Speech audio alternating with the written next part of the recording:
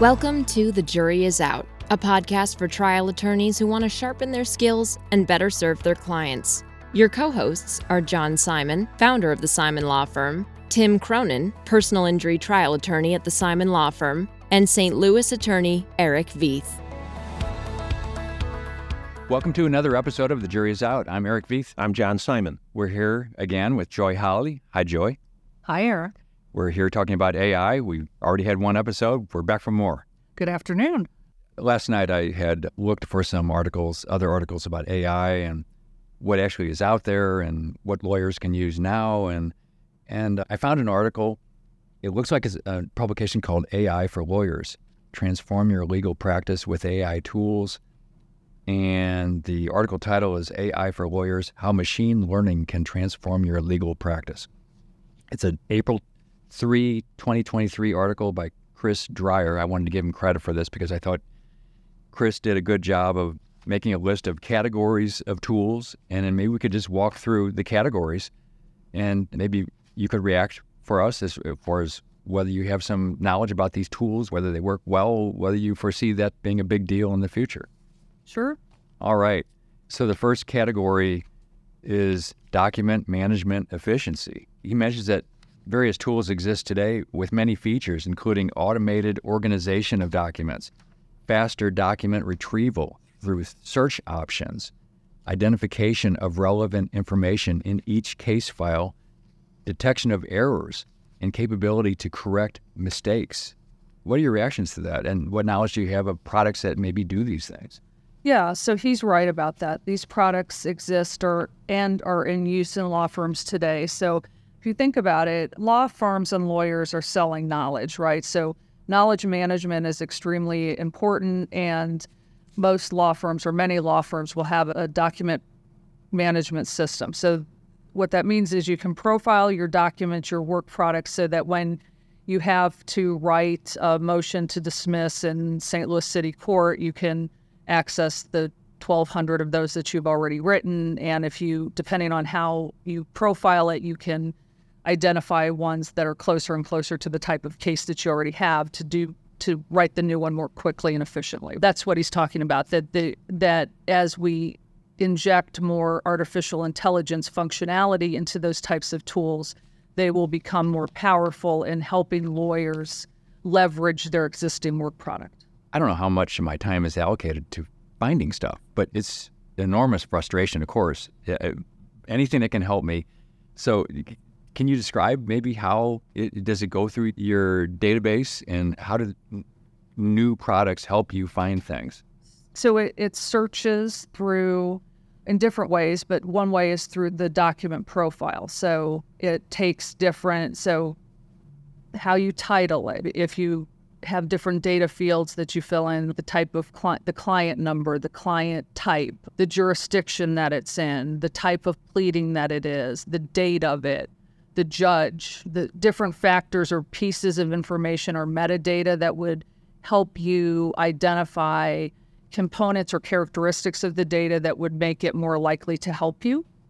And then also to make it content searchable so that you could search for specific words. If you remember that, when I represented a woman named Joy Holley 3 years ago, her case was similar to this one. I'd like to find that motion in limine that I filed in her case that would help you find and pick out different parts of the content that would be helpful. But the more sophisticated AI is going to be able to help you find information, even if it's not going to be reliant on search terms. For example, helping you find and I'm not necessarily talking about DMS or document management system, but helping you find evidence of fraud, even if the word fraud isn't used. You were talking earlier about emotion. There is facial recognition technology that's being developed now that can tell whether someone who's smiling, it's a real smile or a fake smile. Wow. That's pretty scary, but that kind of stuff. So it's not going to be dependent on the words that are used, because so much of our communication isn't really dependent on that. So much of communication is nonverbal. And this is,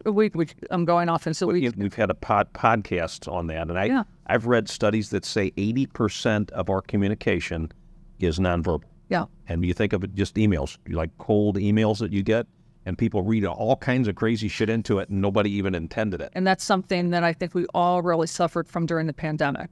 So in this article, and we're still on point 1 of 6, the author mentions some products with AI functions. And he mentions like checkbox.ai, NanoNets, and some other products. And I'm not suggesting that you would or could know all these products, but how would someone keep up? Let's say you're a lawyer who thinks, I need some help, I'm willing to pay for some technology. How do you shop? It's not you're buying a pair of shoes, Right. where you put the shoes on and you pretty quickly know whether it works or not. If you buy into one of these systems, it might work for 84% of your needs, and then it may fail dramatically on the other remaining percentage. And you don't know until a disaster hits, like maybe those lawyers had used ChatGPT to write some other briefs, and it worked out fine. And so then they get the blinders on, and they think they're invulnerable, and they file this one, and Chat hallucinates, as you say. So what would your suggestion be for lawyers who are thinking, I want to take advantage of this stuff, but I want to be responsible, and I also want to know, I know the field keeps changing. The next thing, like today I buy something, maybe in 6 days, something that's 50 times better just came out. How do you become a knowledgeable shopper in order to take advantage of this technology? So there are resources. There are resources like Consumer Reports for legal technology. So there's a resource called Legal Tech Hub, which is a website that allows you to look at profiles of I don't know if these particular companies are on there, but would give you an overview of some of the landscape of legal technology in some of these areas. All of these types of vendors, I'm sure, would have internet presence, and you could contact them and see demonstrations. You could probably look on YouTube for demonstrations, and then to the extent you were going to talk to any of these companies, that's a whole nother discussion too. But obviously, you would want to speak to client references and who could speak to the appropriateness or the viability of any particular product in the type of environment and for the type of uses that you would have for it. And then the negotiation of a contract that would protect you and contain the kind of terms that would hopefully safeguard you for the things like the fact that the technology is evolving at a quick pace and you would need certain safeguards in a contract. But there are ways to do some self-help and some self-investigation of some of these products. That would be topic 1. Number 2, improve your legal research capabilities. Yeah, we've been talking about that. Again, I think it makes it less scary to assure lawyers that to the extent they've been using online legal research, they have been using the foundations of this technology for many years. When you conduct natural language query, any query in Lexis or Westlaw, and it returns results, and you use your judgment to take that list of search returns and parse through it and understand which are the best cases for your propositions and all of that, you're working with AI. You already know how to use this. Some of the technology we've been talking about, co-counsel, is just one. There are products, all types of research and eDiscovery products are injecting more AI functionality into them and have them on their development roadmaps. Again, I would repeat that ChatGPT is not designed for legal research. So natural language searching was meant to be helpful and to widen the parameters for people who are just exploring, who don't necessarily know what they're looking for, don't necessarily know if the word's going to be in the same paragraph or within 5 of something else. So I think typically a good research strategy is to do both. What is going into Westlaw or Lexis that you might know of that uses AI other than the natural language search? Are there other things working their way in that we're not even aware of? Are they getting better without us knowing about it? Or is there... I think both of those companies, which are huge companies, are ahead of the curve in many ways in that they have resources to throw at these types of developments, initiatives. They also make themselves stronger in these areas through acquisitions. So some of the startups that who have made progress in these areas, they will acquire. I don't know specifically, but I know that some of the, large language models that are the basis for some of the startup products are using Lexis and Westlaw resources as part of their training. The article mentions that drafting motions and briefs from legal research is one of the most time-consuming tasks according to most attorneys, and that seems obvious. Let me ask you this. Let's assume you're taking a case and you need to draft a motion. Is there anything on the horizon that will tell you, okay, let's say I've even identified some great cases and I want to turn those into a motion. First of all, is ChatGPT capable of saying, hey, use these ideas, put them into a brief for me. I don't want to sit there and grind it out as a first draft. And I'll make sure I emphasize that I would never file any of that as is out of the chat. But are there any ideas you can offer attorneys for speeding up that process of taking your ideas and putting them into a brief? Yeah, so some of the legal specific platforms will do that for you. We'll give you a first draft and you can massage that or work with that. Anything to avoid the blank screen and the blinking cursor. I have never asked ChatGPT to draft me a motion to dismiss. I've asked it to draft me a letter, and sometimes it does pretty well with that. But I think that you're probably better off using something that you've already written and using that. In your example of you want to file a motion, but you don't want to start from scratch and you have these ideas. Do you know of any product out there that supposedly will take your research and generate a first draft brief? Co-counsel will do that. Have you seen that in operation yet? Yes. What's your reaction to that? So it's impressive. It has only been released to the public since March, but it has been in beta testing with different firms of different sizes since last fall, and it is pretty impressive. You should have a demo of it. I'm writing that down. So one of the things I did, I was playing around with it a couple weeks ago with one of the other attorneys, and I just threw out prepare a cross-examination of, and we threw some facts in that were similar to the case that we were working on, and it was pretty good. It didn't cover everything, but there were some things in there that I hadn't thought of and probably wouldn't have thought of. So it was just like ideas.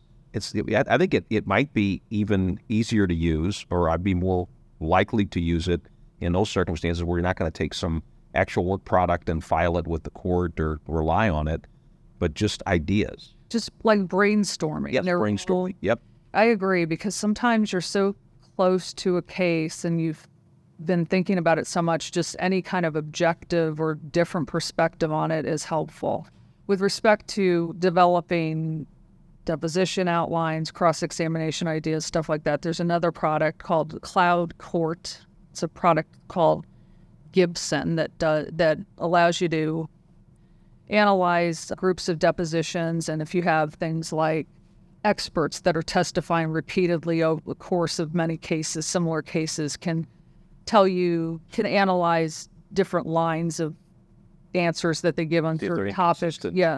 Can suggest questions, or even with lawyers who give the depositions. What are those examinations? Years ago, Joy, I had one of the law clerks spend half the summer doing that for me. It was a case where this expert had testified for the same car company for decades, and we had 200 deposition transcripts, and it boiled down to about a 45-minute cross that completely made him unrepresentative from the defendant, said that they probably weren't going to use him.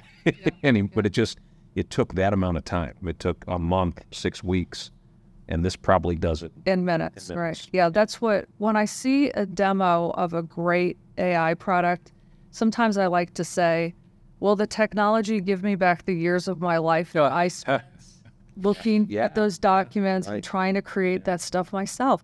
And that goes back to what I said about the better uses of lawyers' time. Yeah, speaking of which, when I first started, we would have a cart in the library, and we would pull books off of a shelf and put them open on the cart to where the case was, and then go to a copy machine and make copies of the case and get them stapled together, and then you wouldn't be able to find the book because somebody else had the book. All of my time hasn't been productively spent, or it could have been spent more productively. Absolutely. The good old days. Everyone needs to do a document review and photocopy some cases, to be a legit lawyer. This is number 3, contract review.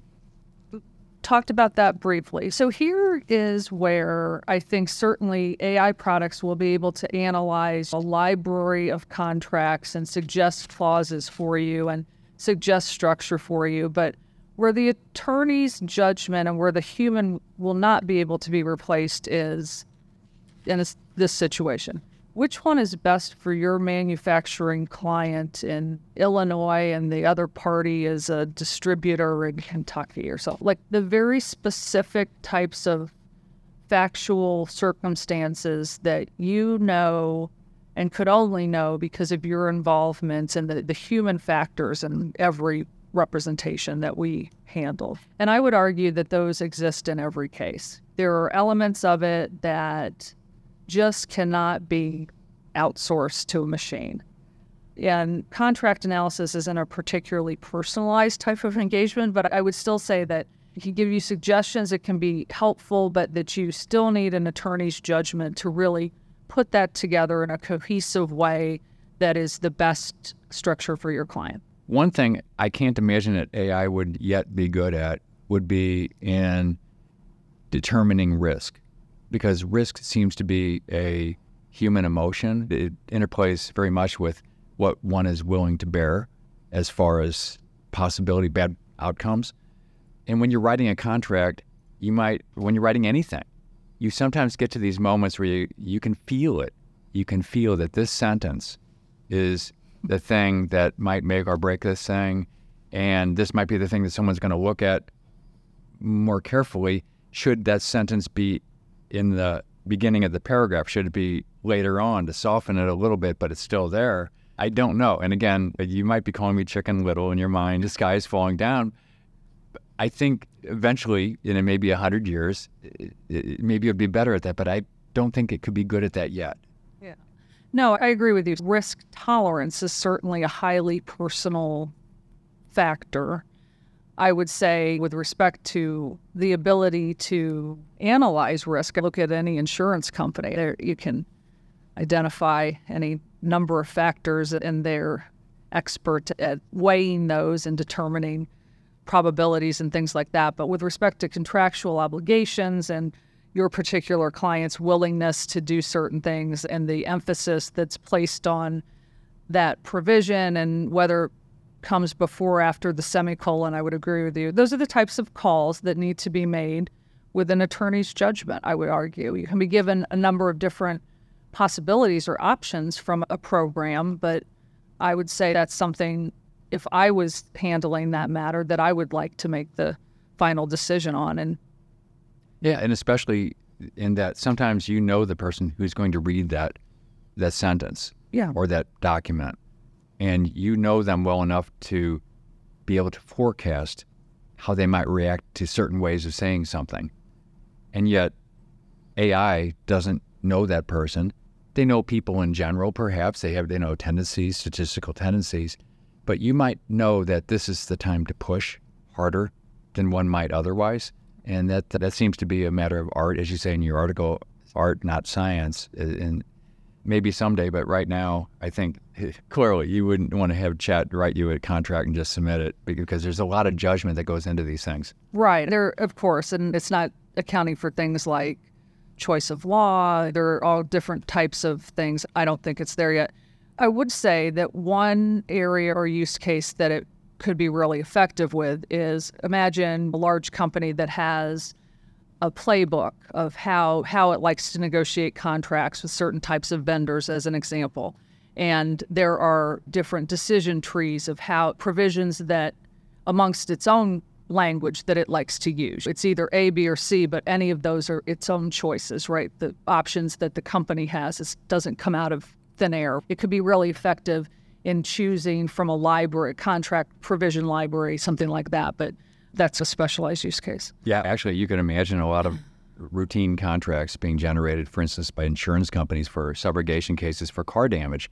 And at that point, what more needs to be said? I'm sure there's unusual examples, but for most of them, generate me a release for car damage, and it will know what to do. Maybe you need to say the date and the people's name and things like that, but why would you ever want to redo that, reinvent the wheel? Or a non-disclosure agreement, or any kind of general distribution agreement. There are all kinds of largely form agreements that something like this could be effective with.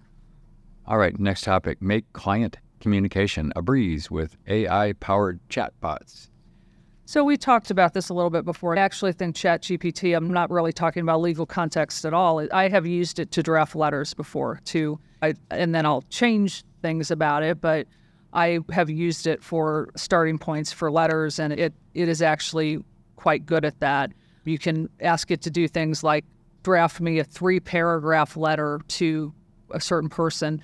You can even say, after it drafts it, make it sound more casual, make it combine this with that, use this word. It's actually pretty good at that. So I would say that client communication, the general nature of it, chatbots are good at it to the extent you're trying to give it and insert any kind of advice in it. Again, buyer beware, user beware.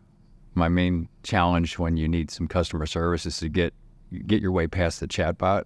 And sometimes it's online where you're typing your questions in, and then something or someone is responding, and it's pretty clear sometimes that it's something, and then you want to punch through.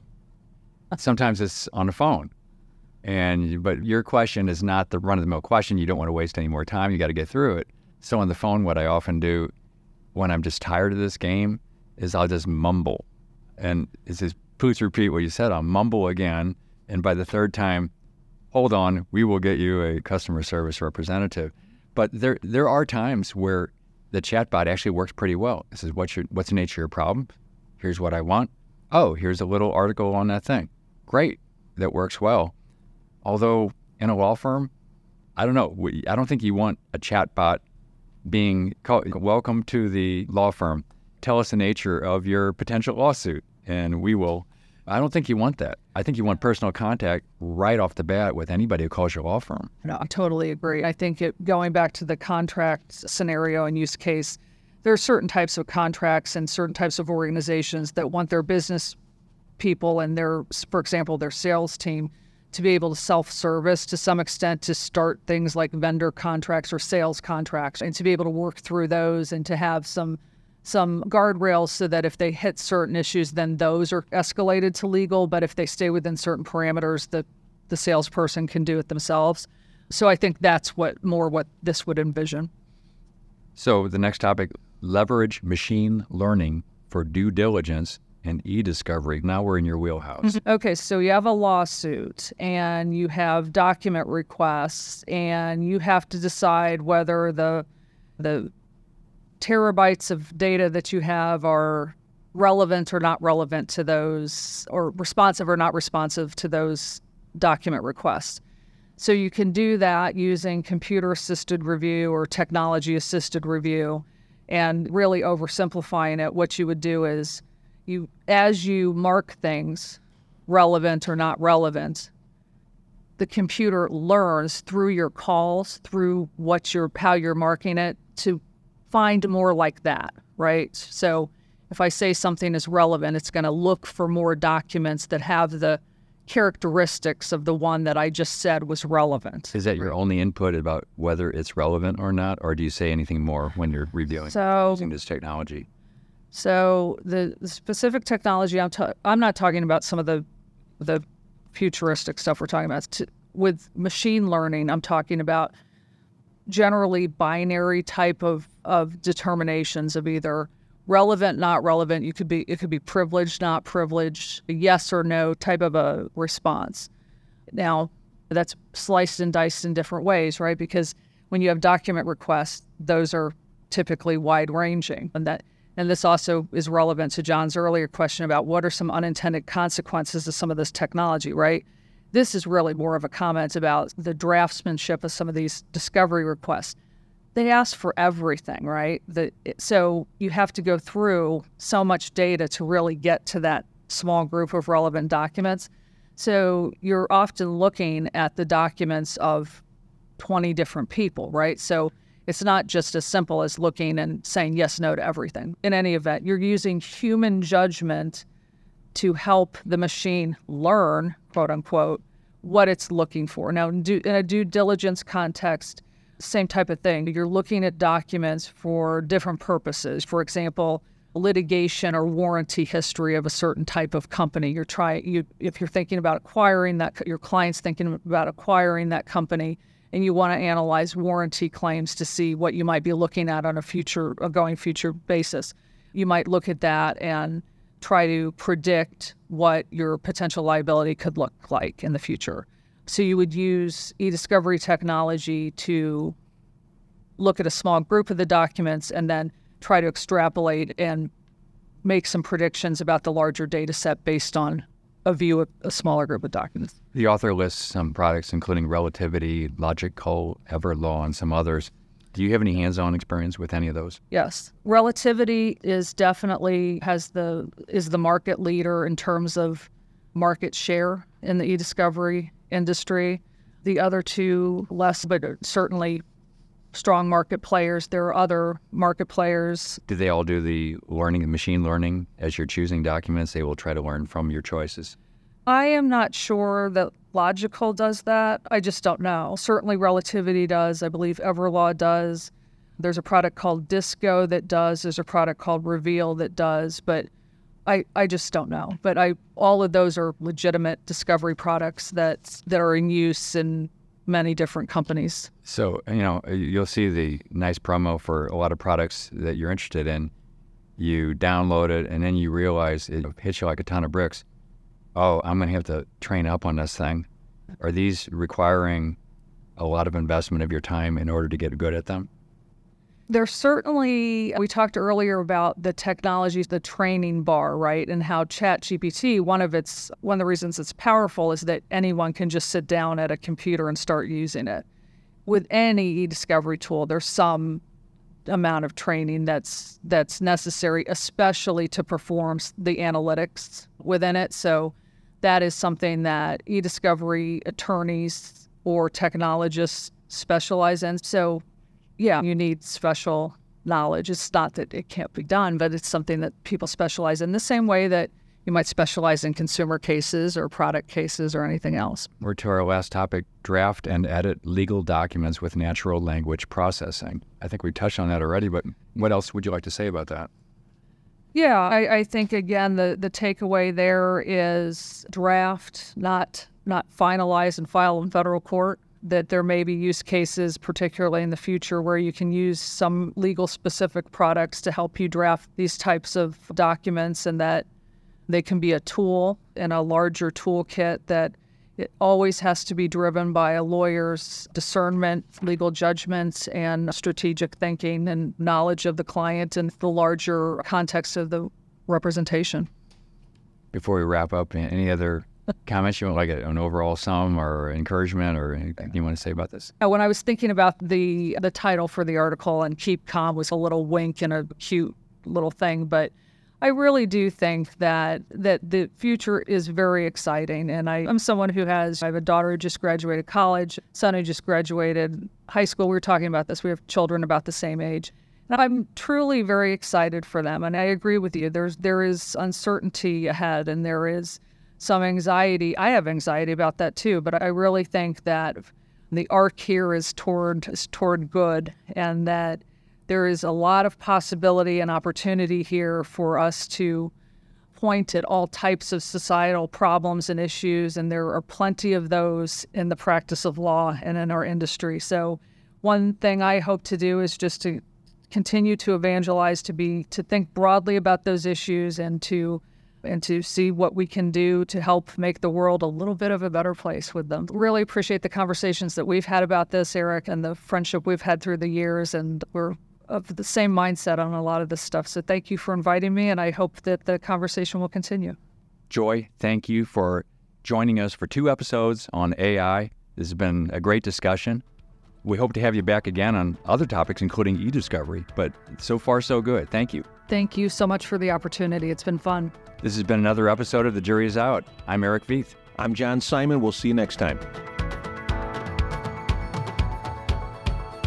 The Jury is Out is brought to you by the Simon Law Firm. At the Simon Law Firm, PC, we believe in the power of pooling resources in order to create powerful results. We often lend our trial skills and experience to lawyers around the country to achieve better results for their clients. Our attorneys welcome the opportunity to work with you on your case, offering vast resources, seasoned litigators, and a sterling reputation. You can contact us at 314-241-2929. And if you enjoyed the podcast, feel free to share your thoughts with John, Tim, and Eric at comments@thejuryisout.law. And subscribe today, because the best lawyers never stop learning.